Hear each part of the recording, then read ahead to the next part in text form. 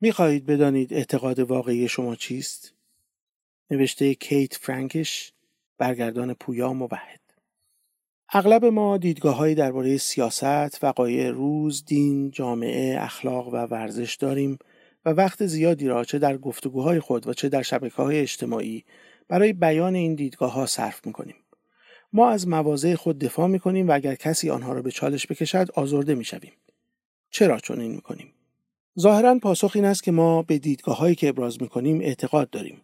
یعنی فکر می‌کنیم که درست و حقیقی هستند و می‌خواهیم دیگران نیز به آنها معتقد باشند. به همین دلیل که آنها حقیقت دارند. ما می‌خواهیم که این حقیقت استمرار یابد.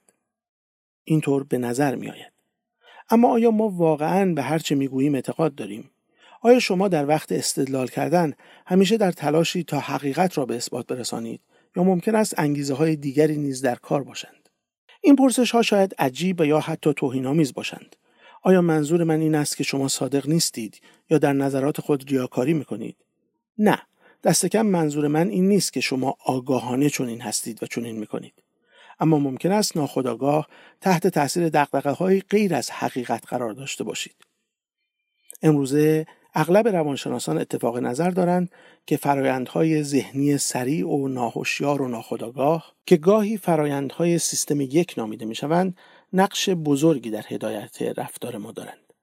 این فرایندها را به عنوان فرایندهای فرویدی در نظر نمی‌گیرند، یعنی فرایندهایی که خاطرات و خواسته‌های سرکوب شده را در بر داشته باشند، بلکه قضاوت‌ها، انگیزه‌ها و احساسات معمولی روزانه هستند که بدون آگاهی هوشیار ما عمل می‌کنند. چیزی شبیه یک خودروی خودران ذهنی.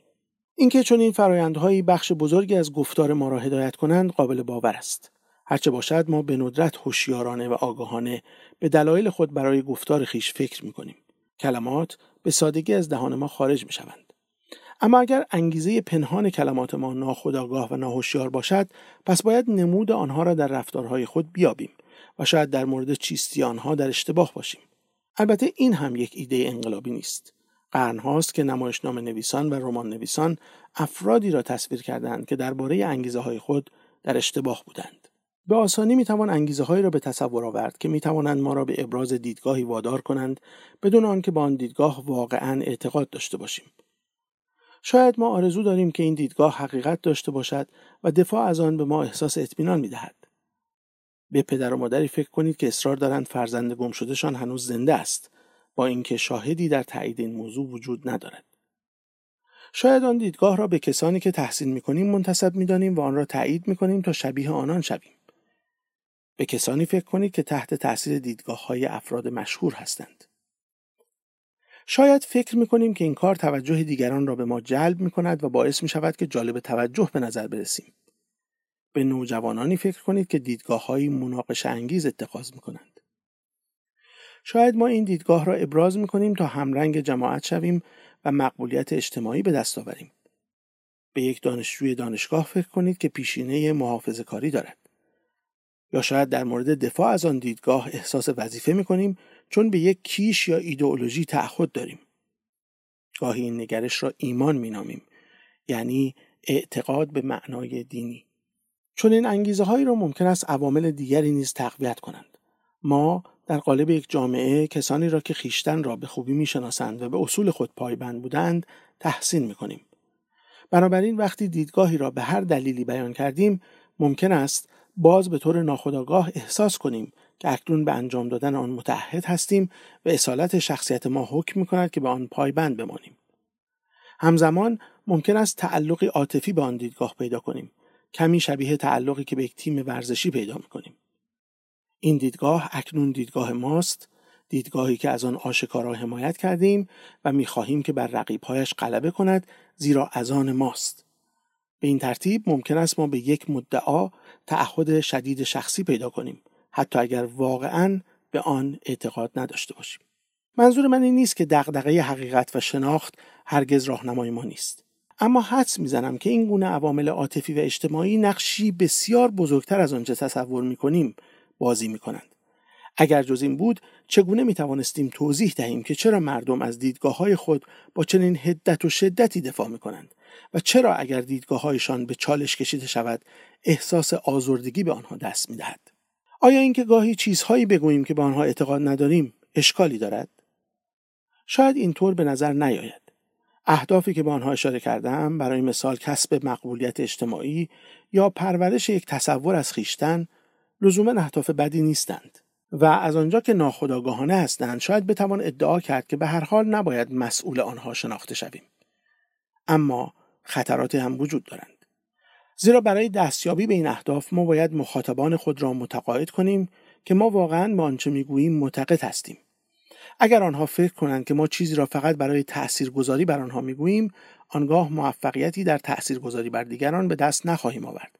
و وقتی هدف ما تأثیرگذاری بر خودمان باشد، مثل پدر و مادری که اصرار دارند فرزندشان هنوز زنده است، باید خودمان را نیز متقاعد کنیم که به آنچه میگوییم اعتقاد داریم. در نتیجه ما ممکن است ناچار شویم که گفتار خود را با کردار تایید کنیم و طوری عمل کنیم که گویا به آنچه میگوییم اعتقاد داریم. اگر تفاوتی چشمگیر میان گفتار و کردار ما وجود داشته باشد، بی‌صداقتی ما آشکار خواهد شد. به این ترتیب میل ناخودآگاه به مقبولیت، حمایت و تایید دیگران میتواند ما را بدان راهنمون شود که انتخاب‌هایی بر مبنای مدعیاتی که برای آنها شواهد خوبی نداریم انجام دهیم، کاری که به وضوح خطر ناامیدی و شکست را در پی دارد. با توجه به آنچه گفتیم، آیا راهی برای تشخیص اینکه واقعاً به مدعایی اعتقاد داریم یا نه وجود دارد؟ شاید به نظر برسد که تفکر آگاهانه و هوشیارانه ممکن است پاسخی برای این سوال باشد. اگر شما ادعایی را آگاهانه و هوشیارانه بپذیرید، آیا به حقیقت داشتن آن اعتقاد دارید؟ حتی این فرایند هم ممکن است قابل اعتماد نباشد. بسیاری از نظریه پردازان عقیده دارند که تفکر آگاه و هوشیار نیز همان سخن گفتن با خویشتن در گفتار درونی خویش است که در این صورت این گفتار را نیز انگیزه‌های ناخودآگاه و ناهوشیار می‌توانند هدایت کنند، همانطور که با گفتار بیرونی چنین می‌کنند. و همانطور که اشاره کردم، امیال ناخودآگاه و ناهوشیار می‌توانند ما را وادار کنند که خود را گول بزنیم و با اینکه به ادعایی واقعاً اعتقاد نداریم، به خود بگوییم که آن ادعا حقیقت دارد. با وجود این، یک آزمایش ذهنی می‌تواند به ما کمک کند که آنچه را واقعاً حقیقت می‌دانیم تشخیص دهیم. در زندگی واقعی بسترهای اندکی وجود دارند که در آنها حقیقت واقعاً دغدغه غالب ما باشد. داشتن دیدگاهی آسایش بخش یا تمسک به یک ایدئولوژی یا تصویری از خویشتن که مورد تحسین عمومی هستند، همواره ممکن است برای ما مهمتر از حقیقت باشند. اما فرض کنید که دیو حقیقت شما را بازجویی کند. موجودی با توانمندی فراتبیعی که در هر موضوعی حقیقت را می‌داند و اگر پاسخی نادرست بدهید یا اصلاً جواب ندهید، شما را وحشیانه مجازات کند. اگر وقتی دیو حقیقت از شما درباره درستی ادعایی می‌پرسد، شما همچنان آن را تایید کنید، آنگاه شما واقعاً به آن اعتقاد دارید و واقعاً فکر می‌کنید که آن ادعا حقیقت دارد. اما اگر وقتی در خطر شکنجه یک دیو دانای کل هستید، پاسخی متفاوت بدهید، شما واقعاً به آن ادعا اعتقاد ندارید. این کار برای ما یک آزمایش عملی برای آزمودن اعتقاداتمان فراهم می‌کند. موقعیتی را که تصویر شد با حد اکثر وضوح ممکن تصور کنید و ببینید که در چنین موقعیتی درباره هر کدام از دیدگاه‌های خود چه می‌گفتید. اما مراقب باشید که بیش از حد آگاهانه و هوشیارانه درباره این موضوع نیندیشید، مبادا شروع به گفتن چیزهایی به خودتان کنید که خودتان دوست دارید بشنوید.